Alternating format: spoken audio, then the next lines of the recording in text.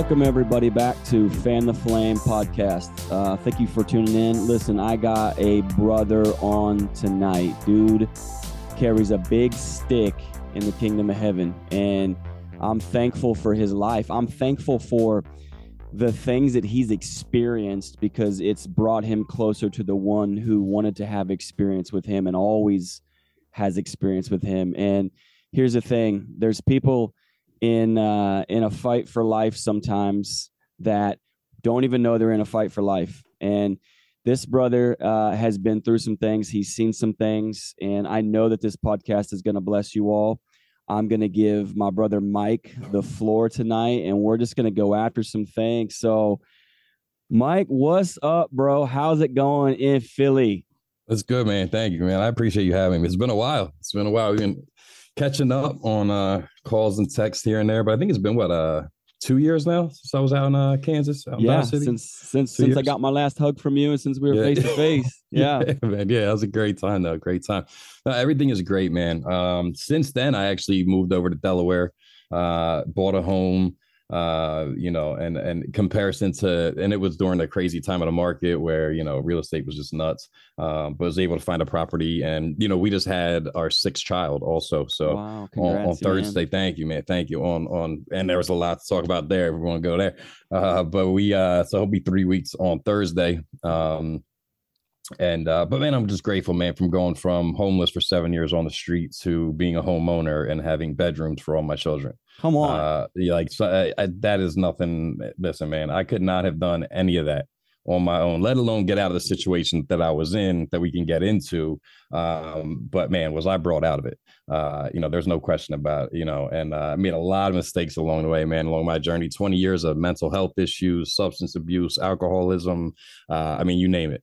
And had all these outs along the way that I just never saw because I was so tunnel visioned on, just giving my discipline to the other D word, the devil, right? Like my discipline was going in the wrong direction. So it was a misplaced discipline on my part when all along he was there. I'll fast forward right to just kind of let people know and let your audience know what really happened to me to kind of change my life and change the trajectory of my entire life was in 2014. Once again, real quick. I'm Mike Gliem, spelled Gliem. And, originally from Delaware County, Pennsylvania, Philadelphia, spent a lot of time out there and homeless on the streets, running around doing all the wrong things. And so now I'm out here in Wilmington, Delaware area. I do work in the substance use field also. I have been for quite a number of years now.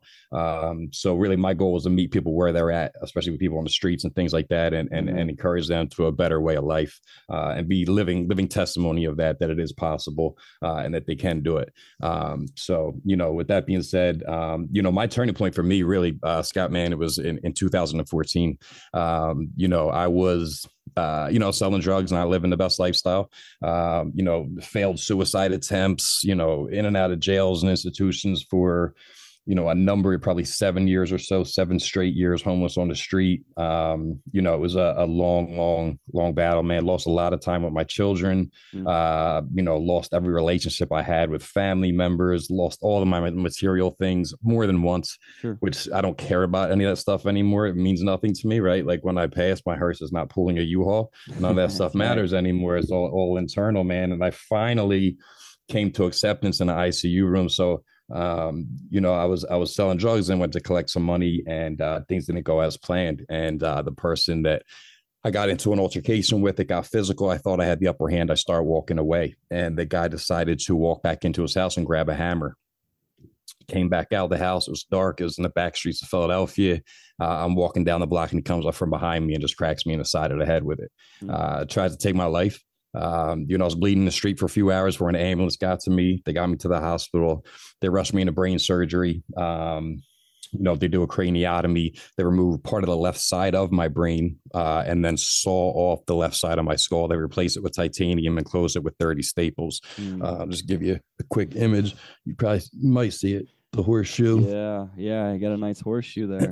So let's lose that.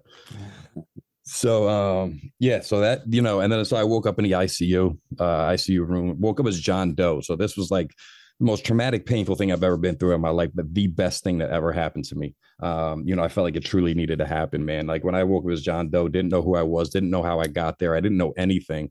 Couldn't speak, couldn't walk, couldn't do any of these things.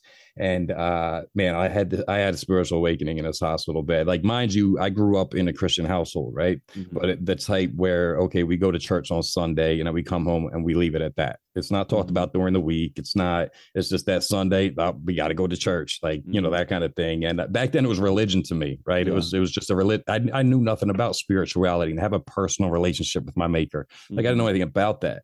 And this truly opened my eyes because, as I'm laying there and like I said, I can't speak for myself or anything like that. And, I'm being lifted in and out of bed and everything like that. And I have another grown man wiping my butt. Like, I mean, it was pretty humbling to say the least, Yeah.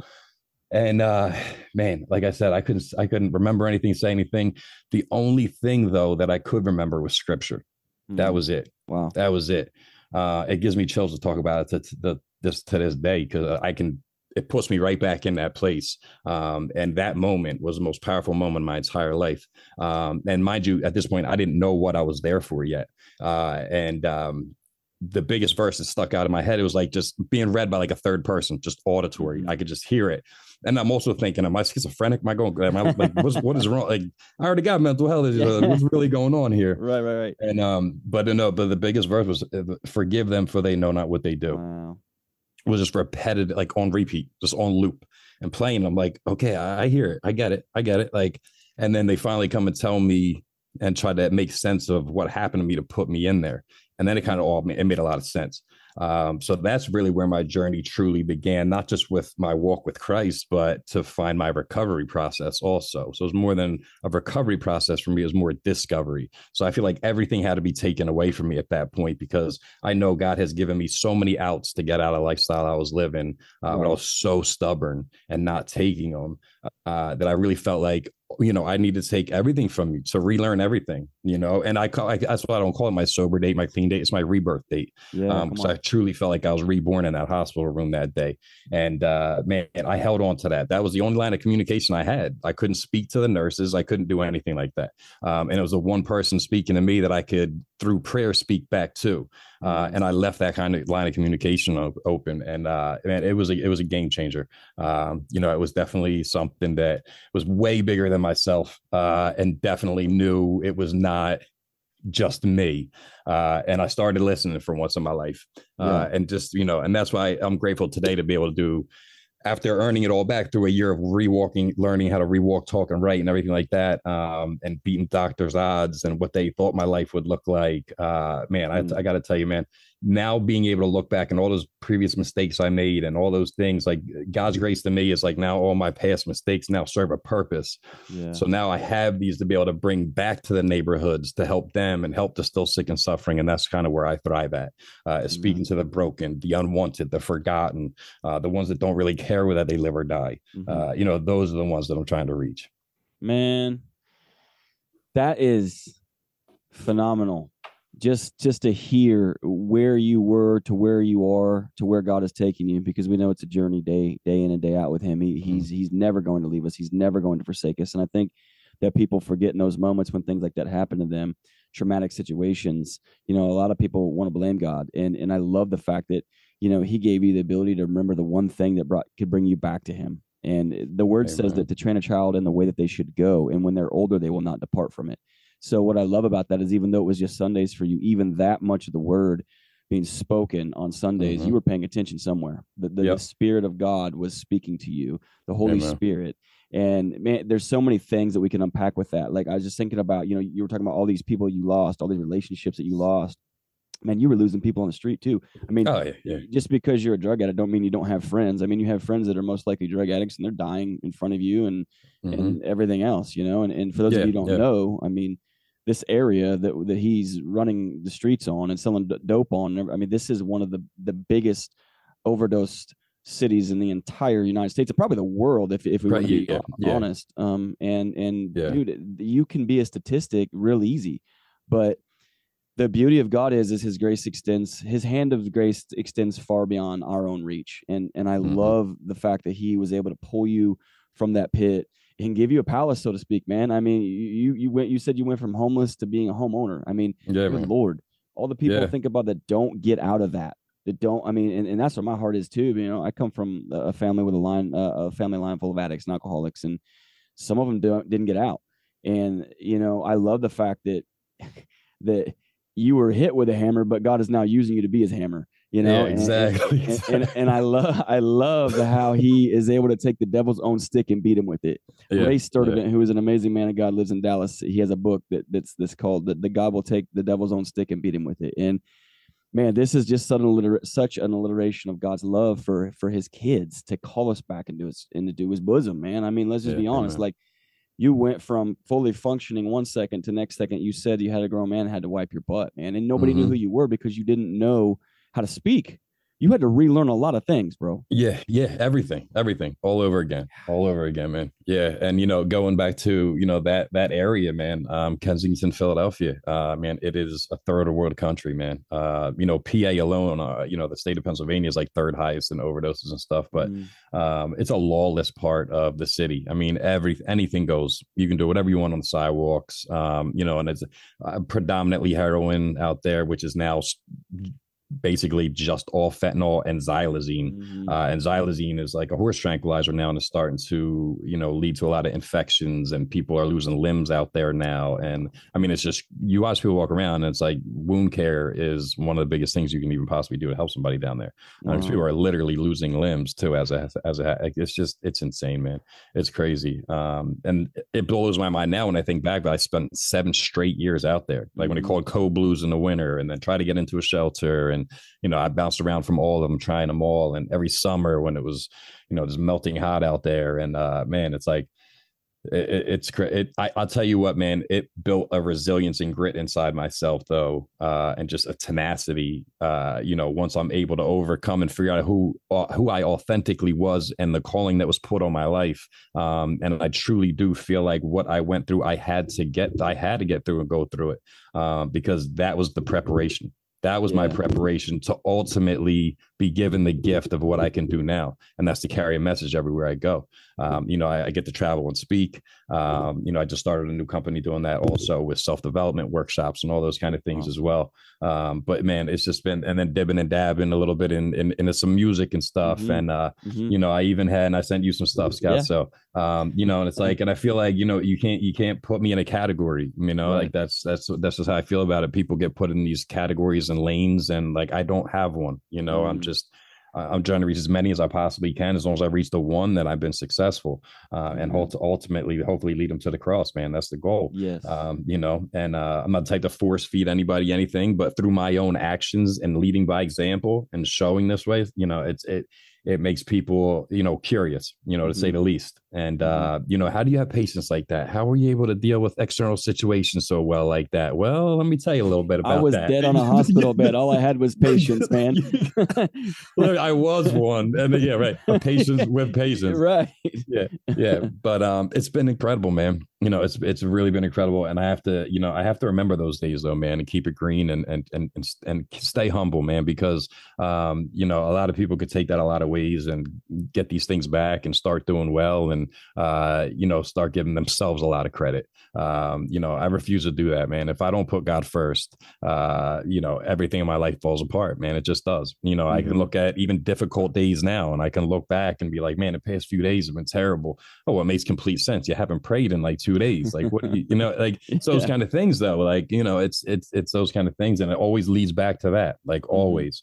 And as long as I, especially in the morning, set my intentions, my motives on, and keep my mind on the kingdom above, man, my day is just better. My day's just better. We always get ourselves ready for, we brush our teeth and shower, eat breakfast, get ready and run out the house. And like, we prepare our appearance for what we're going to present to the world, but we're not ready spiritually or mentally for what the world's about to present to us. Yeah. And I'm a firm believer of, you win your morning, you win your day. But I'm not talking about, am I getting my coffee on time? Am I doing this? Am I like, how are you mentally and spiritually? Are you connected? And are you ready to go out there? Because it's a war every day. Yeah. It's a war every day.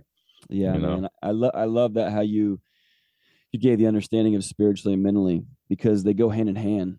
it's like grace and truth. They're not divorced, they're married, and they Amen. go hand in hand. I mean, your spirituality will affect your mentality. If you're Mm-hmm. being oppressed, if you got, you know, demonic attacks going on, then guess what? It's going to affect your mentality. And I think Mm-hmm. a lot of times we chalk things up to complete.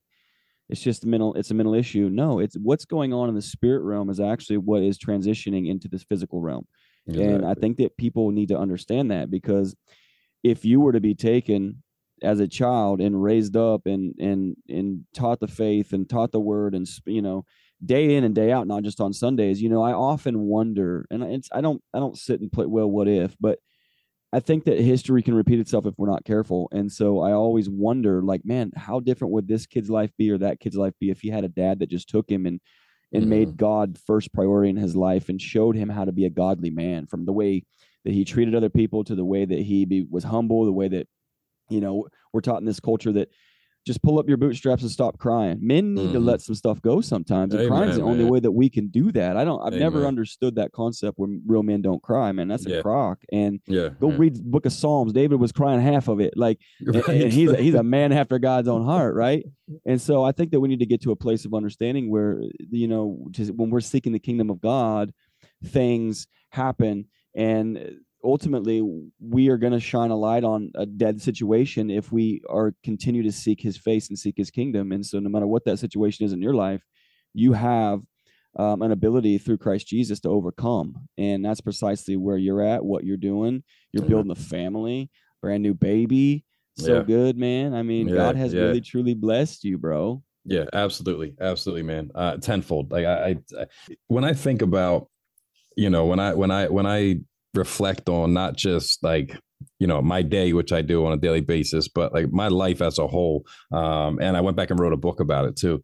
But I'm blown away, man. Like literally just blown away. And it's so supernatural. The things that I've earned back, the relationships, even buying my home now. We have an in-law quarters here where after like almost 10 years of non-existent communication with my mother and my father and my sister, and my aunts, uncles, nieces, nephews, earning those relationships back. And they're stronger than ever, man. It's been amazing. And, getting custody of my children and having them, present in my life. That's what, so like for me, it's almost too much to believe, right? Like it's that powerful and incredible in my life, to see from where I was to where I am. And there's absolutely no way I could have done it on my own. There's just one, it's just, not, it's not a possibility, right? So it just brings me back to just the attitude of gratitude, and just continues to be grateful and thankful for everything he's allowed me to do, and see the value in me that I can bring to his kingdom, is really what it's about. Once he, and I was able to understand the value that I could bring, I was all in, I was all in, and now obviously since doing that, right, and really giving myself, and a few years back getting rebaptized and really giving myself and to everything, and really turning my will like fully over, and obviously there's been many more attacks, man. My life has not been easy. Right. If anything, it's got harder just in different levels, in different areas of my life and stuff like that. And he loves to use the things closest to me against me. Sure. He loves to use, my children will go through mental health episodes, things like that, to derail me from what I need to do, and he finds his ways in, and it says, I got to slam the door in his face, not today, Yeah. and it's, but it's been incredible, man. It's been such a journey. It'll be 9 years, June 19th, God willing. I see that day, 9 years, man, and never could have imagined it, man, ever. That's so good, bro. I want to touch on something a minute. You said he'll use the things closest to you, and obviously, for those of you listening, we're talking about the enemy. He loves to use those things close to us. And I want to hit on this for a minute because I think it's vital to understand for anybody listening. We all have those moments in life where we're like, I'm not worthy because I've done this. I'm not worthy because this is who I was. Or I'm not worthy because I still struggle with XYZ. Mm-hmm. And I want to share, I want to expound on that a moment. Like there are probably days where Mike wakes up and goes, man, I just don't think I have it in me today. And the past is knocking on the door, and I'm not saying that you're tempted, because some people can be supernaturally completely cured. My mom, like, she has no desire or want to use anymore. Mm-hmm. That's not the case for everybody. For sure. But what I'm saying is, like, the enemy can start to bring old memories to your think tank. And if you don't take every thought captive, as the word of God says, then, and pull it down to the obedience of Christ, then you're going to allow him an upper hand. Mm-hmm. And what he wants to do is get you to believe that you're not worthy of the call that's placed on your life through Christ Jesus. The whole time you're walking through addiction and walking through the streets of Kensington and selling drugs and using drugs and XYZ, he is telling you that is your identity. He is telling you that this is what you deserve. You're a horrible father. You're a horrible, boyfriend, husband, whatever. Female side of it, you're a horrible mom. Like, he's telling you these things. And the fact of the matter is, those are all lies from the pit of hell. 100%. And if God has to get your attention, he's going to get your attention. And I love the fact that you brought, because you still have those things with your children. You still notice things in your kids that you're like, the enemy can go, well, see, your kid's dealing with that. You really think that you deserve to have your own show and talk to people about recovery when your own kid, your mental health issues when your own kids. Like, that's just the way he works. So you have to know how to combat that. And that battle is always won on your knees. That battle is always won in throwing the word right back in the face of Satan. I'm always reminded of right after Jesus's most spiritual high. He's baptized in the River Jordan by John the Baptist, and the Spirit of God ascends upon him like a dove, and the heavens open, and the Lord says, "This is my Son, whom I love, and I'm well pleased." Directly after that season, Jesus is led into the wilderness by the Holy Spirit, not by the devil, by the Holy Spirit, to be tempted for 40 days and 40 nights without food and without water. So right after he has this climactic experience with God, he's led into the wilderness. And the enemy came at him when he was most probably frustrated, most tired, most hungry, most thirsty. And this is what I want to hit on. The only thing that Jesus used to combat the lies of the enemy was the word of God. He didn't tap dance with a demon. He didn't talk to the demon and, argue with him. He spit the word of God in his face. And that's what we have to have as brothers and sisters in Christ, to come to the knowledge of what God has for us, not just 2 weeks, 2 days, but in this moment. Like, he wants to speak to you in the moment, and he did that with you, and he's doing that with you. So when you have episodes, or when your kids have episodes, we have to know that the Spirit of God is greater than anything that we're going to face throughout the day. 100%. And I'm thankful that you brought up family, because he loves to attack family. You said it. I don't want to give any glory to the devil. I don't want to give him any more credit than he's due. But we talk about this because we need to know how to fight. People need to know how to fight. I mean, we could go to the street and pick a physical brawl and probably be just fine, but that's not how we fight. We fight in the Spirit. We fight on our knees. We fight in prayer. We fight in prophesying over our own selves. This is who you are. This is who God says you are. This is where we're going. And, I think addiction is just one of the things that he comes after us in. And so I want to expound on something for just a moment. I want to jump back. Like, you talked about your son. Where was Mike at that age with the son you're speaking of? Where was he at? 12 years old. Okay. Yeah. It started, literally, and it kind of goes back to what you said too, how, men don't cry, this kind of stuff, right? Like, so here I am this is when everything took off for me, really at about 12 years old. And, I actually decided to express how I felt about myself mentally, maybe some actions or thoughts or plans I had in my mind, to family and stuff. And I felt like I was punished. I was put in in a locked up institution, as a juvenile. And that stopped me right there. I'm like, okay, so this must be a serious me problem. I must be really messed up, and I'm never going to talk about it again, because the last thing I want someone to do is lock me back up in a place like this. Wow. So that's programmed me from that young age. And mind you, that's not anyone else's fault. They just didn't know better, and they just wanted my safety, and they loved me, Sure. But I had to just I had to accept that. And, it took a really long time to really understand and to be okay with being vulnerable and opening up, and especially around other men and stuff like that. And it's because that really kind of also kind of programmed me and wired me in a way where I always felt like I needed that acceptance or to fit into a certain crowd or, whatever it may be, but not be myself in doing so, then I'm not being who I was created to be. We were, put here on purpose for a purpose, but that's not who I am. And that's certainly not my purpose. And then, so really that's what I started doing, just numbing those emotions. And that's where I found drugs and alcohol. I mean, that was a symptom to my problems. It was a spiritual problem all along, so it continued for a really long time. But yeah, started at 12, continued for a really, really long time, Wow. about 20 years. Wow. I didn't know that. I just felt led to poke that, like, hey, let's go there for a moment, because man, your boy's 12. I remember being 12, and that is such a pivotal age because you're learning things about yourself that weren't there before, the year before. You're becoming who you are.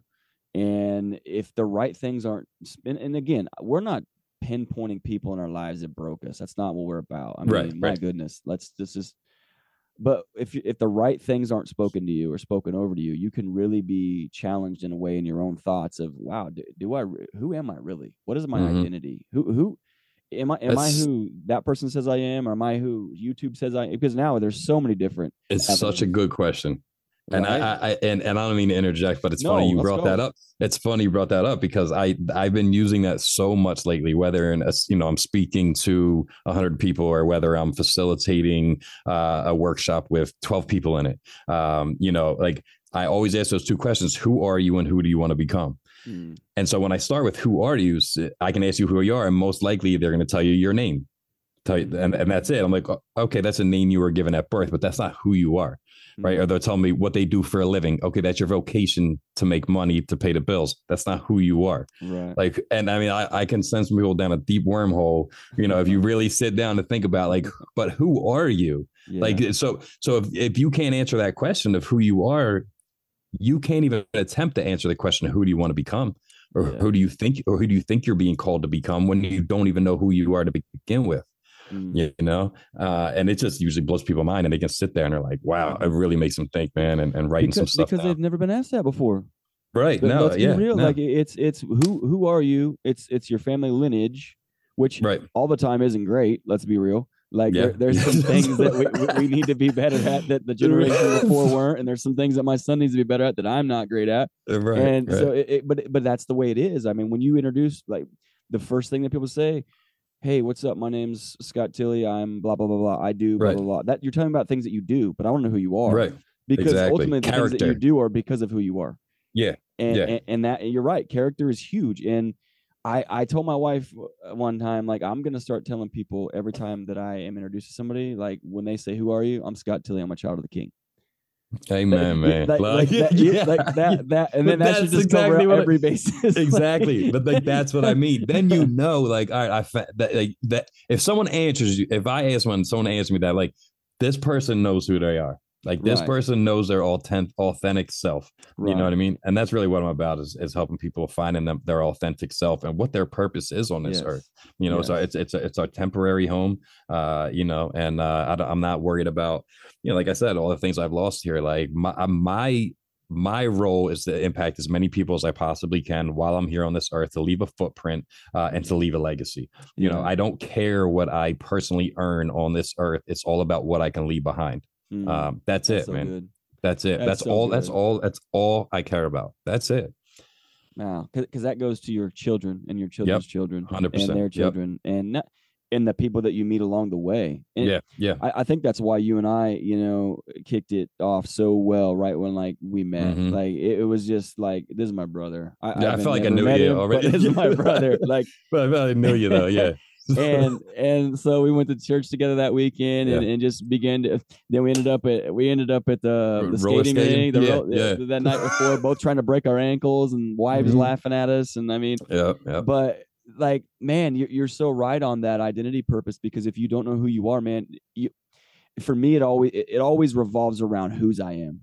And if I can identify whose I am, then who I am, it just becomes a byproduct of the nature of Christ in me, the hope of glory. And Amen. I think that so many people miss that, bro. Like, let's just be real. When I'm at 14 years old, watching porn, drinking beer, smoking cigarettes, like I was, I had no idea who I was. Yeah. You know, Yeah. when you're walking the streets of Kensington selling dope and rocks and doing them yourself, you don't know who you are. You're No. literally, we're literally, I mean, there's, and people want to elevate different sins over the other. Like, man, none of those, we were on the same grid. We were both on a path to hell. Like, Yeah. let's be 100%. Yeah. real. Oh, Like, yeah. we were, I was in the fast lane. Yeah. I was.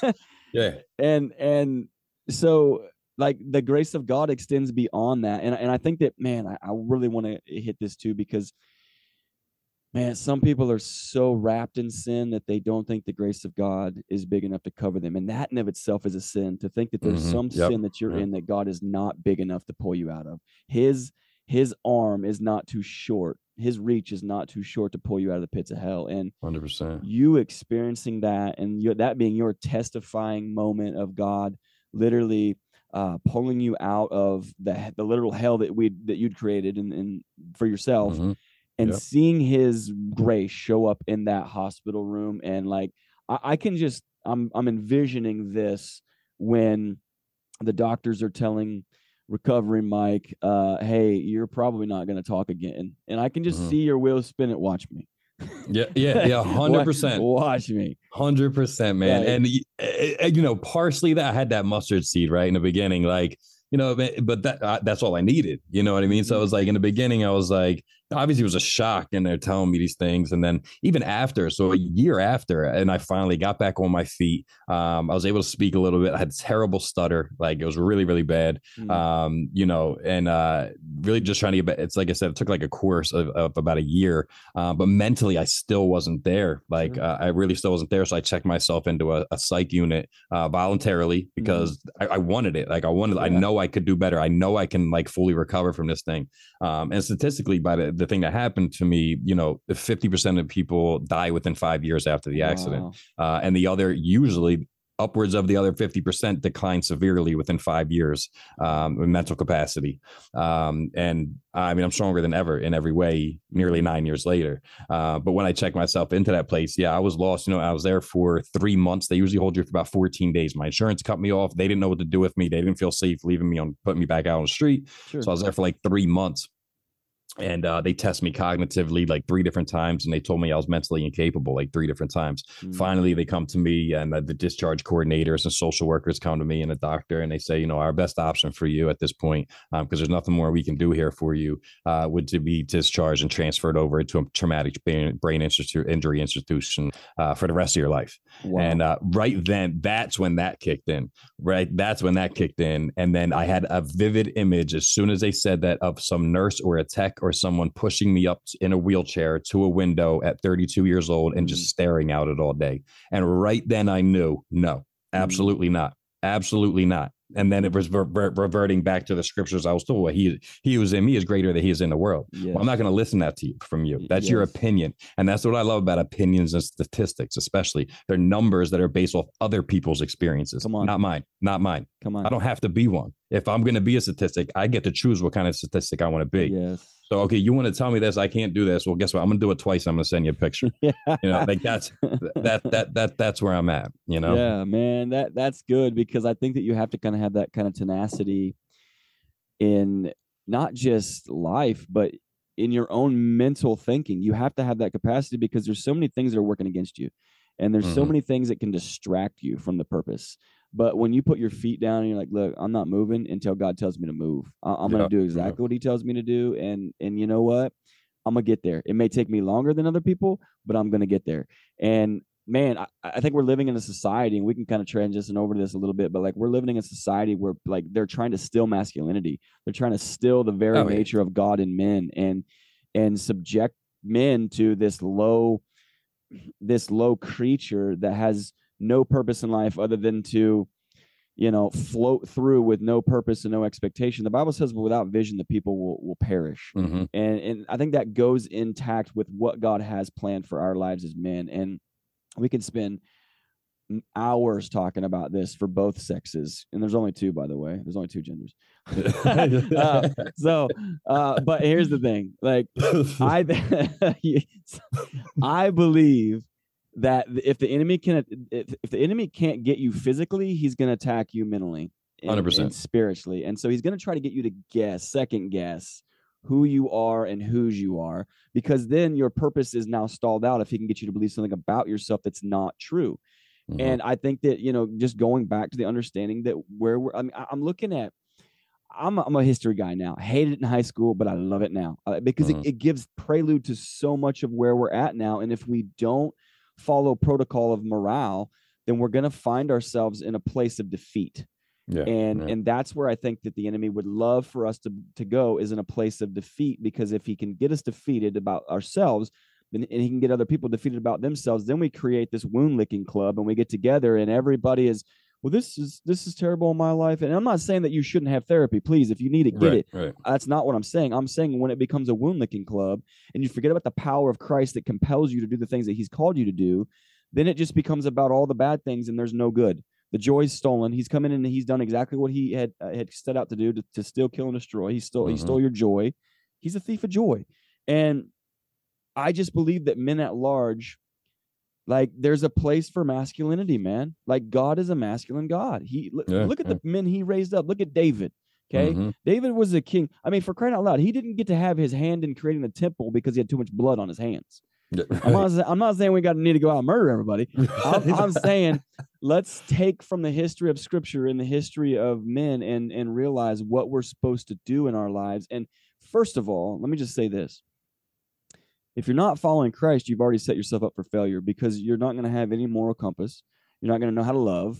You're not going to know how to be compassionate. You're not going to know how to be masculine, because God is, in his word, gives a very good way to being masculine and how to do that. And it's not to lord over people and look at me, I'm man.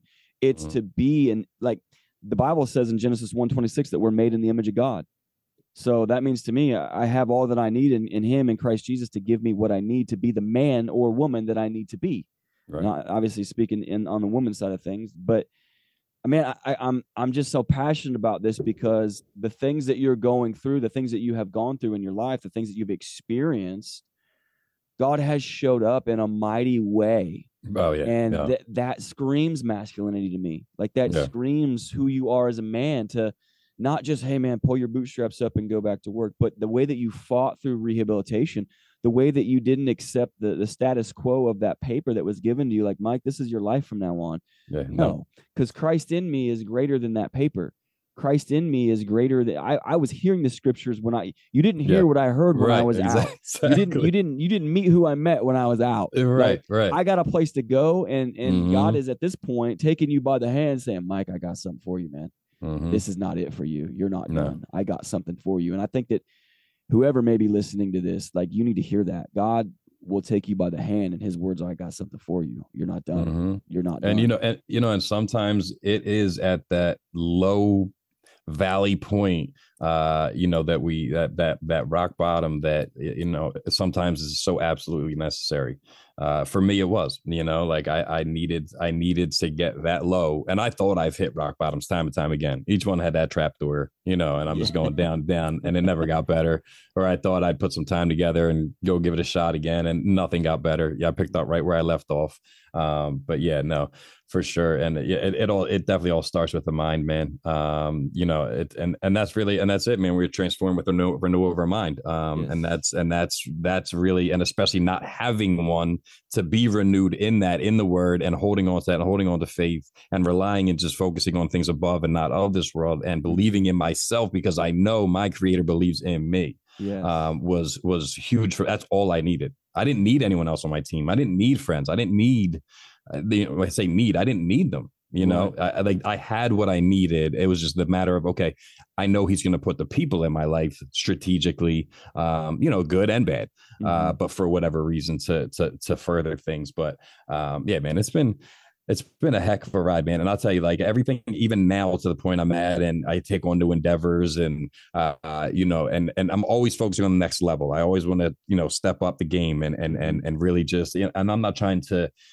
win a game of any sort. I'm trying to change it. I just want to change it. And that's really, like, when I talk about, like, how the world is, like, I'd love to, there's a lot of people that want to see change in the world and this and that, but they don't even want to change themselves.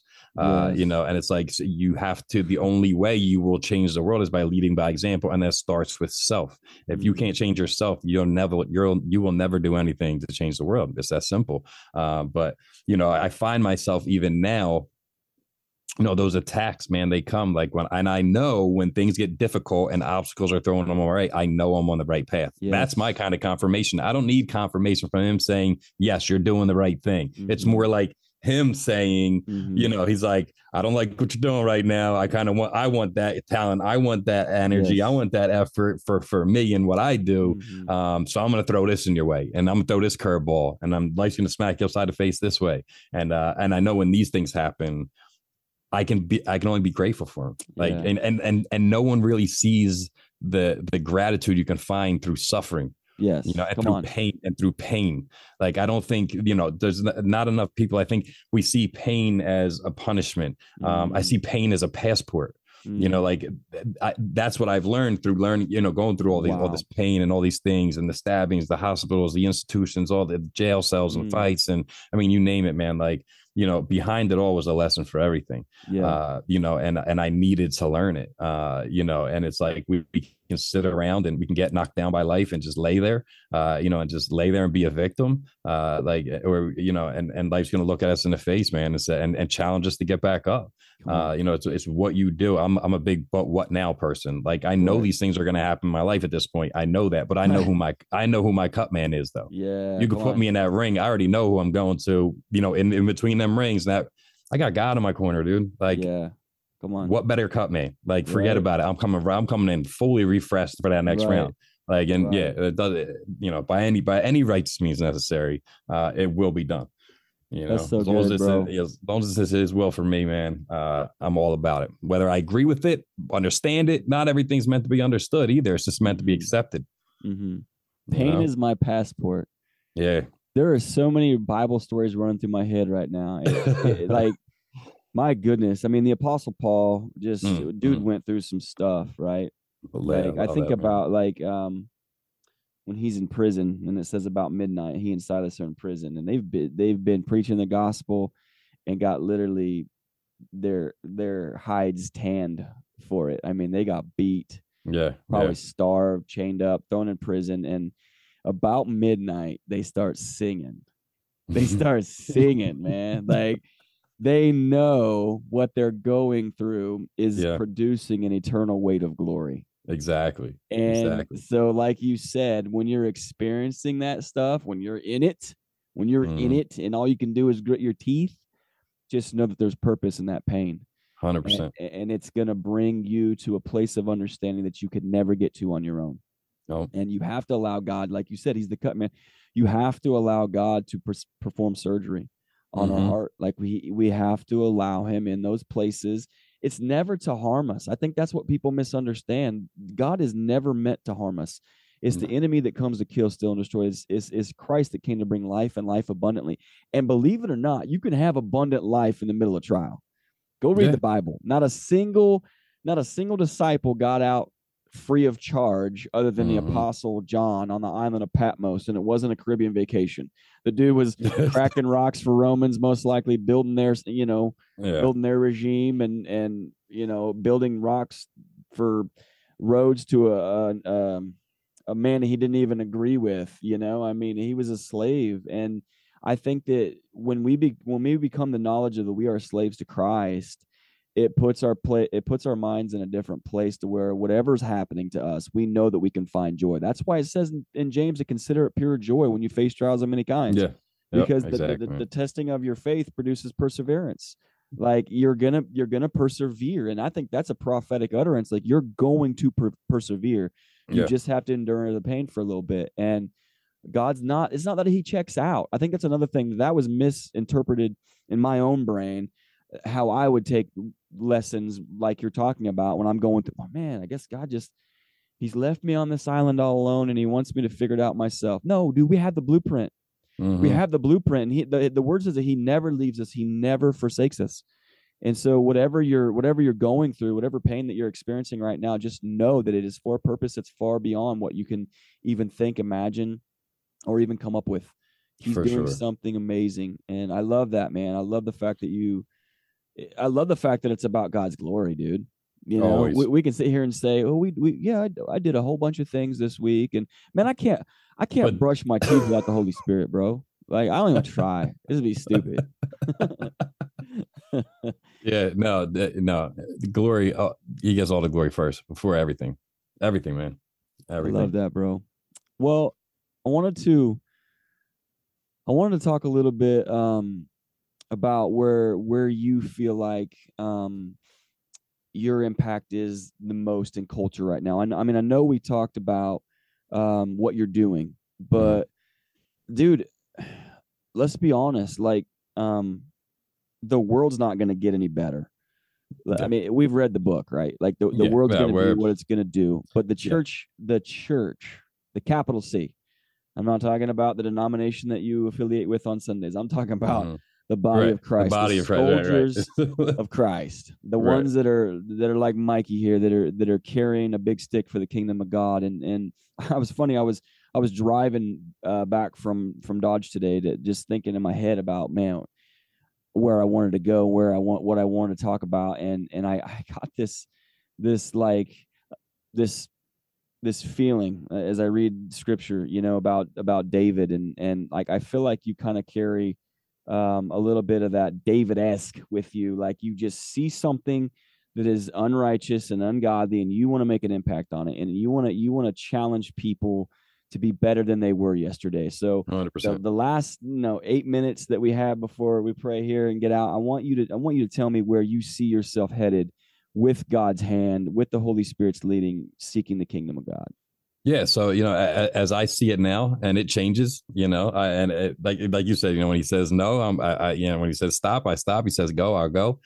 So where I feel being led, I should say is, so we started a nonprofit back in 2020. After the pandemic and everything, to go down back to Kensington and get back to the homeless and Let's everything like go. that. Free haircuts, bring barbers, Come on. toiletries, food, clothing. I mean, like 5 SUVs full of stuff, and we would do that on like a monthly basis. And then moved out here this way. So I'm very called to my community, whichever community I'm in. Not that I forget about something else. Sure. I'll still do things there or whatever. But I work in treatment up here. I've been able to get, honestly, over the past couple of years, probably at least 1,000 people off the street in treatment. Come on, man. It's a better life, and so I'm constantly always there. On my best day, I'm a humble servant. That is it. Mm-hmm. That is Mm-hmm. it, right? So where I feel like as far as like our nonprofits going, that I think we're gonna try to pivot a little bit with that. Just the way that things are on the streets down there and everything, I don't feel comfortable enough bringing volunteers down. Gotcha. I'd go myself and Sure. put my life on the line all day, every day. I don't have no issue with that, but I can't bring my wife down there anymore. I Yeah. can't bring, good friends of mine that want to volunteer and bring them down there. It's just, because there came a time when a lot of people were targeted that were doing things that I did, Mm-hmm. and Mm-hmm. not walking away. And I can't, I wouldn't be able to sleep at night for sure if something like that were to happen. So I got to think of the safety of others first. So, I think we're going to pivot more to holding community events, Mm-hmm. open events, and have musicians, who are that are sober, and Yeah. have a lot of different facilities from the areas, and different resource providers and all those kind of Yeah. things kind of set up, and just have a big community free day event of it, and just really have fun, and make it about Christ at the end of the day. Mm-hmm. Mm-hmm. And that's really, I think, where we're going with that. And then with next level movement, so that's going to be more self-development. So just you were Yeah. talking about, like, that's a really big on me, with facilitating workshops with people and really teaching them and try to help guide them to find purpose, to find a calling in their life, and really how to utilize our time to reach these goals and these dreams that they have. And Yes. we all have this climb in our life. We all face a climb. We're all climbing something in some sort of way, whether it's internally with anxiety, depression, whatever it may Mm-hmm. be, or an external goal you're trying to reach, that degree you never thought you'd get, or Yep. a better relationship, a better neighborhood, a better home. Well, it takes work. We have to climb to get to this, and we think that goal is at the summit of this mountain that we need to climb, but Mm-hmm. really you're earning the gifts during the climb, Come on, right? man. So it's during that climb. So when you get there, you might get what you're hoping to get, But what you really got out of it was all the internal blessings that you've gotten, and the resilience and the grit and the tenacity and just self-worth, and feel better about yourself through these accomplishments. And you're going to appreciate it so much more when you go through what you had to go through to climb up to get there. And, you know, and going through that painful process of doing it, right? Because it's not going to be easy. Nothing's giving to us and put on our lap overnight. So I have a strong calling is to continue to do that and actually expand on that, and travel the country as much as I can to reach as many people in jails, prisons, high schools, colleges, recovery centers, you know, churches, anywhere I possibly can, man, as much as I possibly can, is to really bring a message of hope. And that's the goal this year for sure, is really focus on those things. So, and you know, we're off to a great start. So I have like kind of a town hall coming up in 2 days out here in Delaware, and we have some politicians and stuff there too, and family members and some youth there, where I'll be able to speak some life over them. So you know, should be a really, really good time, man. But that's where I feel being called. Like it's time to really start making more of a difference, start impacting more lives. So you know, not just even on a one-on-one basis, but you know, in front of politicians and the ways they're running these things, and you know, they're looking for a new governor, whoever in PA or something. And I watched on the morning news the other day, and I don't typically watch news because I don't. I feel you. You know, especially late at night. You're not going to subliminally program me into a state of anxiety and fear before I go to sleep. I see what you're up to. Okay, I'm changing the channel. All right, it's not a coincidence. You know, no thanks. But you know, and like these are the problems in Philadelphia, and like, you know, the opioid addiction, the opioid epidemic was like number 8 on the list. I'm like, you guys are just oblivious. You're oblivious right now. You're talking about gun control. There is 5 times more people died from overdose than people were shot. Yeah, and both numbers are through the roof. But like, you're way off, you know. Like, and someone had, God gave me a voice back. Come on. And a stumbling one at that to begin with, right? Come on. But I got one back now, and he gets to use my mouth as his vessel to speak to his people. Let's go. That's what I'm doing, man. Woo. I don't care. I will talk to anybody. I don't care if it's another homeless gentleman on the street with a sign, right? Or if I can get into, you know, a politician's office and try to show them a different perspective and open their eyes a bit, you know. As long as I can do that, you know, I'm playing my part. You know, what comes out of it, I'm not in that much control of. Yeah. But listen, and they can try to shut me down all they want, but they're never going to shut me up, man. Right. Never. Come on. I'm doing this to the day that they bury me. I don't see retirement as not part of my plan. Yeah. Like, it's till they bury me, man. Right. Like, I'm committed. I'm in this. This is a lifelong journey for me, man. And I will do it until I literally cannot. Let's go. You know? I love that, man. I think that when you have the experience that you had, a death to life experience, a life to death to life experience, like, there's only one option, bro, and you're doing it. You're doing it. And you said something earlier, and we only got a few minutes, and I'd like to pray before we leave, but I want to. You dropped the politician word, and I really feel like that is something in your future, bro. I think I can almost prophetically speak into that, and maybe not an office, but I think you have an avenue. I think you're going to have an avenue, and it may be an office. I don't know. I would never say no to what God can do. What he wants, man. I don't know if I'd want parts of that though. Well, yeah. It's not my choice to make though. You know, I feel like you're going to have more leverage there than you think, though. I think you're going to. And I'm not saying you don't. I know that you're hopeful, and hope is not deferred. But I believe that's going to be an avenue for you to go show them this is what's really going on. I don't think, and for the most part, let's be honest, they don't know because they don't go. No, right. These dudes ain't showing up in Kensington. No, Dr. Oz came down and took some photo ops, and then he's like, let's get the heck out of here. Like, that was it. Like, all right. It's saying he's going to stop cartels. Okay, guys, slow your roll. Right. But funny enough, at least, you know, my son actually just got accepted to Penn State main campus it's amazing, right? So he'll be going away in the fall to Penn State main campus, and it's for political science. So he's going to be involved in politics, and he's going to minor in business and communications. So I mean, it's just so that you know, and because he wants to see change, man. He doesn't like how things are run, and so I mean, I can't be more proud of him, man. I mean, Nittany Lions. He's a Nittany Lion. He's gonna be a Nittany Lion. Yeah. Cool, man. Well, Listen, bro, I love you, man. I love you, I brother. love your heart. I love what you're doing, man. I love where God is taking you. And I love it because every time I talk to you, I feel like it's just the beginning of something else. Like this is from glory It's to true, glory, man. from faith to faith, from strength Yep. to strength. Yep. And I'm thankful for you, bro. I'm thankful for you, man. Grateful. I want to pray, and I'm gonna let you get back to your family and that beautiful new Amen, baby. man. Amen. Jesus, we give you so much thanks tonight. I thank you for my brother. I thank you for the anointing you put on his life to call out what is not right and make it right, God. I'm thankful for the voice you've given him back. God, I'm thankful for his family. I'm thankful for the love that he pours out to them day in and day out. I'm thankful for where you're taking him. And I'm thankful, God, that you are with him on the journey. This is something that we are always passionate about, to know that you are with us. And so bless him, bless his journey, bless those he may encounter. May your presence be with him. And I'm thankful for where you're taking my brother. In Jesus' name, amen. Amen. I love you, bro. We will be in touch. I love you, man. Thank you, brother. I appreciate it. Yeah.